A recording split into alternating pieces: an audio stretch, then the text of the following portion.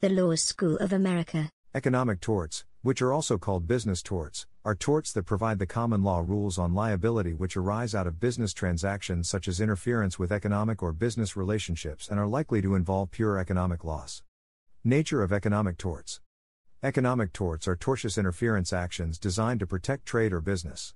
The area includes the doctrine of restraint of trade and, particularly in the United Kingdom, has largely been submerged in the 20th century by statutory interventions on collective labor law and modern competition law, and certain laws governing intellectual property, particularly unfair competition law. The absence of any unifying principle drawing together the different heads of economic tort liability has often been remarked upon.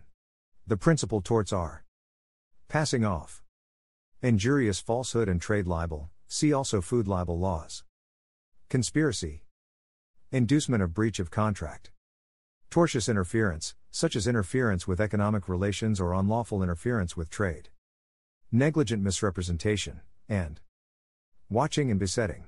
These torts represent the common law's historical attempt to balance the need to protect claimants against those who inflict economic harm and the wider need to allow effective, even aggressive, competition, including competition between employers and their workers. Two cases demonstrate economic torts' affinity to competition and labor law. In Mogul Steamship Company Limited, the plaintiffs argued they had been driven from the Chinese tea market by a shipping conference that had acted together to underprice them. But this cartel was ruled lawful and nothing more than a war of competition waged in the interest of their own trade. Nowadays, this would be considered a criminal cartel. In English labor law, the most notable case is Taff Vale Railway v. Amalgamated Society of Railway Servants. The House of Lords thought that unions should be liable in tort for helping workers to go on strike for better pay and conditions. But it riled workers so much that it led to the creation of the British Labour Party and the Trade Disputes Act 1906. Further torts used against unions include conspiracy, interference with a commercial contract, or intimidation. Recent developments. Several of the economic torts in English law, in particular inducing breach of contract and tortious interference, otherwise known as causing loss by unlawful means, have been reviewed and clarified by the House of Lords. In OBG Limited v. Allen, the majority adopted a restrictive view of the unlawful means tort, where the plaintiff has a claim only where the wrong to the third party would have been actionable at the instance of that third party, and he must have an economic interest at stake in the interference by the defendant with that third party. In Total Network SL v. Revenue and Customs, the House of Lords distinguished the conspiracy tort from the unlawful means tort and held that a more flexible definition of unlawful means was needed in the conspiracy context. In 2014, the Supreme Court of Canada, favoring the ruling in OBG, standardized Canadian jurisprudence with respect to the tort of unlawful interference with economic relations, which it preferred to call causing loss by unlawful means, or the unlawful means tort. In its ruling in AI Enterprises Limited v. Bram Enterprises Limited, it declared: 1. Liability to the plaintiff is based on, or parasitic upon, the defendant's unlawful act against the third party. The two core components of the unlawful means tort are that the defendant must use unlawful means and that the defendant must intend to harm the plaintiff through the use of the unlawful means. 2. In order for conduct to constitute unlawful means for this tort, the conduct must give rise to a civil cause of action by the third party or would do so if the third party had suffered loss as a result of that conduct. The unlawful means tort should be kept within narrow bounds, and it is not subject to principled exceptions. 3. The defendant must have the intention to cause economic harm to the plaintiff as an end in itself, or the intention to cause economic harm to the plaintiff because it is a necessary means of achieving an end that serves some ulterior motive. 4. The focus of this tort is unlawful conduct that intentionally harms the plaintiff's economic interests. There need be no contract or even other formal dealings between the plaintiff and the third party so long as the defendant's conduct is unlawful and it intentionally harms the plaintiff's economic interests. 5. The tort of unlawful means is available even if there is another cause of action available to the plaintiff against the defendant in relation to the alleged misconduct. In Indian jurisprudence, economic torts have found varying degrees of acceptance. While Indian courts have been reluctant to award damages for the economic torts of simple and unlawful conspiracy as well as inducing breach of contract due to the confused state of the law, damages are regularly awarded for torts affecting economic interests under the conspiracy to injure, and courts have referred to English precedent on the matter. The courts have been more willing to adopt English precedent in areas such as the tort of deceit, unlawful interference with trade, intimidation, and malicious falsehood, which constitute an intentional attempt to undermine the interests of a specific party. Conspiracy, civil. A civil conspiracy is a form of conspiracy involving an agreement between two or more parties to deprive a third party of legal rights or deceive a third party to obtain an illegal objective. A form of collusion. A conspiracy may also refer to a group of people who make an agreement to form a partnership in which each member becomes the agent or partner of every other member and engage in planning or agreeing to commit some act. It is not necessary that the conspirators be involved in all stages of planning or be aware of all details. Any voluntary agreement and some overt act by one conspirator in furtherance of the plan are the main elements necessary to prove a conspiracy. A conspiracy may exist whether legal means are used to accomplish illegal results, or illegal means used to accomplish something legal. Even when no crime is involved, a civil action for conspiracy may be brought by the persons who were damaged. In tort law, the legal elements necessary to establish a civil conspiracy are substantially the same as for establishing a criminal conspiracy. For example, there is an agreement between two or more natural persons to break the law at some time in the future or to achieve a lawful aim by unlawful means.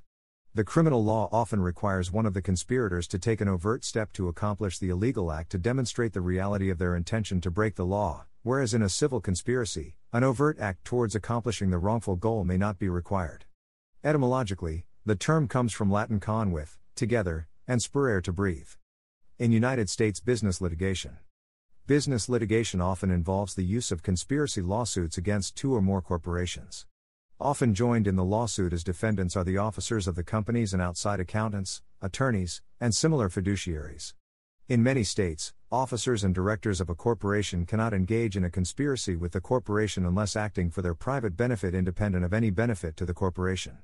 Civil conspiracy law often takes the form of antitrust lawsuits, usually litigated in federal court, where, for example, a plaintiff may seek treble damages for overpayments caused by price fixing above a market rate. The Federal Sherman Antitrust Act provides both civil and criminal penalties. Other agreements among businesses and their agents for group boycotts, to monopolize, and to set predatory prices with intent to drive a small competitor out of business, would be actionable. Conspiracies in violation of the federal securities laws such as the Securities Act of 1933 and the Securities Exchange Act of 1934 form another area where intense civil and criminal lawsuits occur over the existence or non-existence of an alleged conspiracy. Both the Securities Exchange Commission, SEC, and the Department of Justice bring legal actions for conspiracies to violate the securities laws. For example, a regional bank called PNC Financial Services Group Incorporated through a subsidiary agreed, in June 2003, to pay $115 million in civil fines and restitution to settle the SEC's allegations of securities fraud. The subsidiary was accused of conspiracy to violate securities laws by transferring $762 million in troubled loans and investments to off-balance sheet entities in 2001. In that case, the Justice Department deferred prosecution of PNC, citing its cooperation in a related investigation. Similarly, the civil litigation against the tobacco companies to recover health care costs alleges a conspiracy under the Medical Care Recovery Act, 42 U.S.C. Section 2651, et seq. Count 1, the Medicare Secondary Payer provisions of Subchapter 18 of the Social Security Act, 42 U.S.C. Section 1395 years B2, and 3, Count 2, and the civil provisions of the Racketeer Influenced and Corrupt Organizations, RICO, 18 U.S.C. Sections 1961 to 1968, to deceive the American public about the health effects of smoking. Plain language jury instructions. Often the modern civil law of conspiracy is described in plain language jury instructions.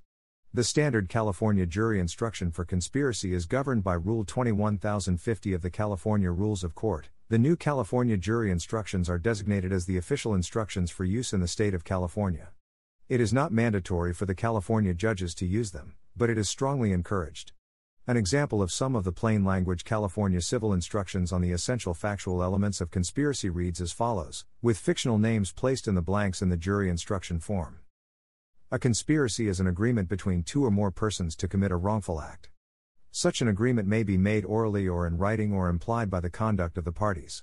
Plaintiff Smith Incorporated claims that it was harmed by defendant Jones Corporation for refusing to sell widgets to Plaintiff Smith Incorporated with intent to unreasonably injure competition, and that defendant Brown and Associates is also liable for the harm because it was part of the conspiracy with Jones Corporation to unreasonably injure competition under the California antitrust laws.